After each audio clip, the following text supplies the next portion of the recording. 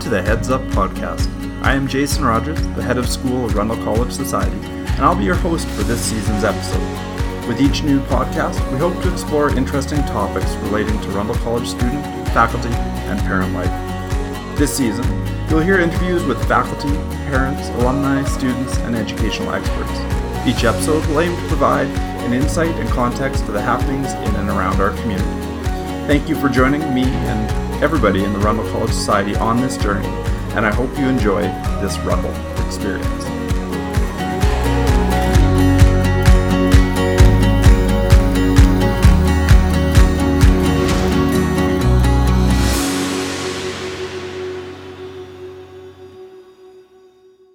Welcome back to the Heads Up. On today's show, I'm looking forward to launching a new edition of our show called Talking Heads. In the Talking Heads segment, I look forward to talking to heads of school from across Canada and potentially around the world about important topics to them and to their schools.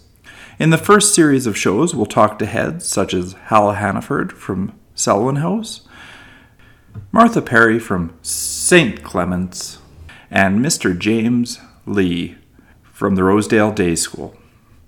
So without any further ado, let's just jump right into the interview with Mr. Hal Hannaford from Selwyn House. All right, welcome back to the Heads Up. I'm sitting here with Hal Hannaford at the CASE Heads and Chairs Conference. For those of you who are unaware of who Hal is, he's the most senior head of school in all of Canada and currently the head of school at Selwyn House, and I'm happy to call him a great friend and great mentor, and so I couldn't be more thrilled that I'm opening today's program with a question to him. So Hal, I intend to ask as many headmasters will talk to me this question, and the question is, what makes an excellent school? Well, Jason, always nice to be here. I'm glad you're starting off with really sort of simple questions that just require a for sure. Yeah, if you could just answer it for me, simple Hal, little answer. Then I don't have to do any more editing, of this research or editing. I'm with you. All right, so I have a little definition. So my definition of an excellent school would be an excellent school that focus completely on becoming a relational school. So where the whole value of relationships becomes at the foremost. It just is up front. It's just the thing that people put the greatest priority on is developing solid relationships, and then you can expand on that. But it's a school also that celebrates the glory of education, and the glory of education is defined as being a situation. The glory of education is when you can take a D student and occasionally turn him or her into a B student. That is the glory of education. Now, that's not something that many of us are very good at marketing, because that doesn't market very well. But I think in the future it will. But that's truly excellent. Mediocre schools take in great students, and the great students leave despite everything they do. So there's nothing really to do about that. It just is remaining mediocre, whereas great schools actually really move around. Now, that's also interesting because if you study the research, high-end students perform at an even higher level if they are exposed to those that have their difficulty. And difficulty can be sort of on a mental spectrum. It could be people on the spectrum, but it's also from a behavioral and attitudinal point of view, from an academic point of view. You got to see the struggles, and you got to see people overcome the struggles, and that is purely inspirational. So your relational school, you celebrate what I described as the glory of education, and then as strategic importance, you put as the number one strategic priority is the development of a vibrant, cohesive, progressive faculty culture. So understanding that teachers are everything, and you can call it teachers and staff or faculty and staff, whatever you want, that human capital that's in there, but they are so crucial to the success of a school that all effort must be directed towards them. Now, look, the research is all, I can say all this thing and the research will catch up with me, but the reality is I think that's really proven to be true. So little things, it's not that other things are unimportant, it's just they're not as important as all that. That's right. All right, so look, I will, when you understand that, if I could be as bold as just to focus on boys for a minute, if you look at a boy, a boy responds, and this is, although it's danger of being a generalization, this is a really important generalization. A boy will respond to two things, or wants two things from a teacher. A boy wants a relationship, and a boy wants passion. Right. And if a boy doesn't have those things, it's not that a boy won't learn, it's that a boy will refuse to learn. For sure. And girls are different. Girls would love a relationship and value that, and certainly appreciate passion. But they have the overall maturity development to be able to survive without that, and that they will get it from each other in other senses. So look, it comes down to still the development of relationships. You become a relational school in all you do.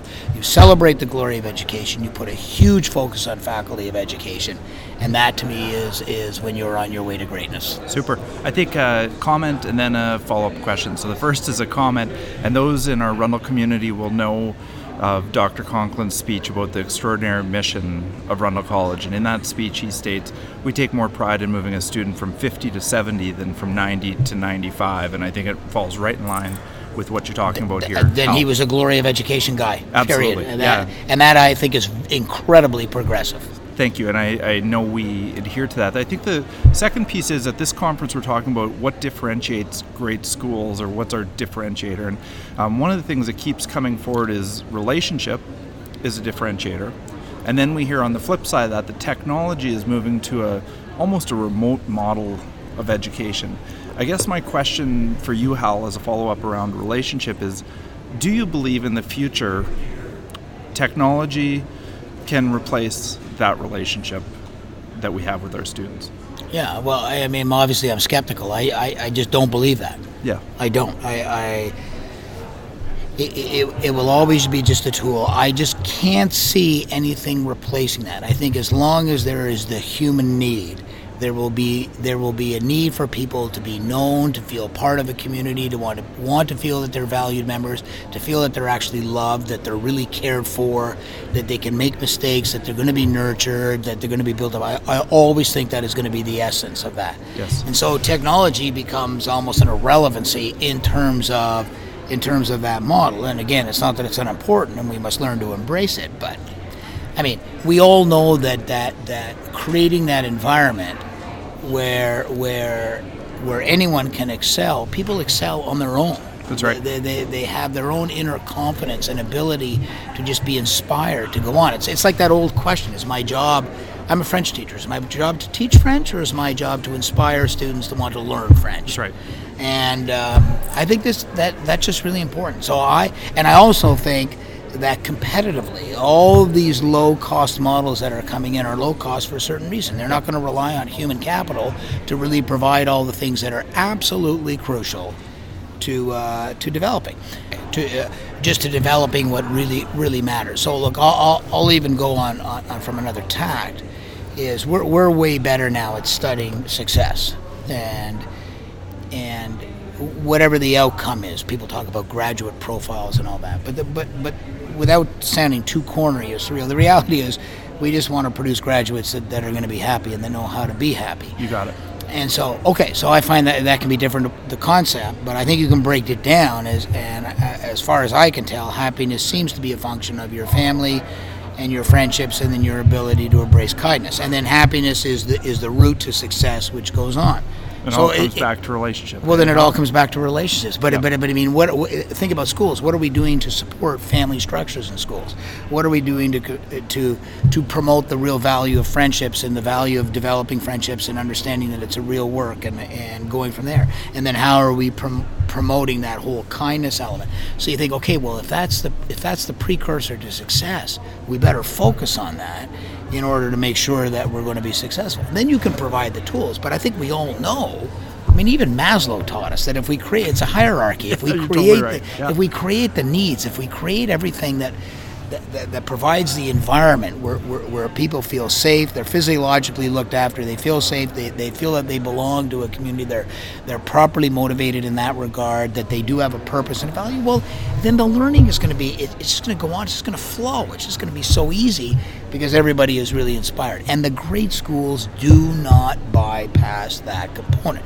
And look, curriculum, pedagogy, assessment, all those things, they add to it, but if that the approach is directed towards that level without looking at all the other things, I think at the very most you become very mediocre. I agree. And let's face it, what do we know? Good kids Yep. do well no matter where they go to school.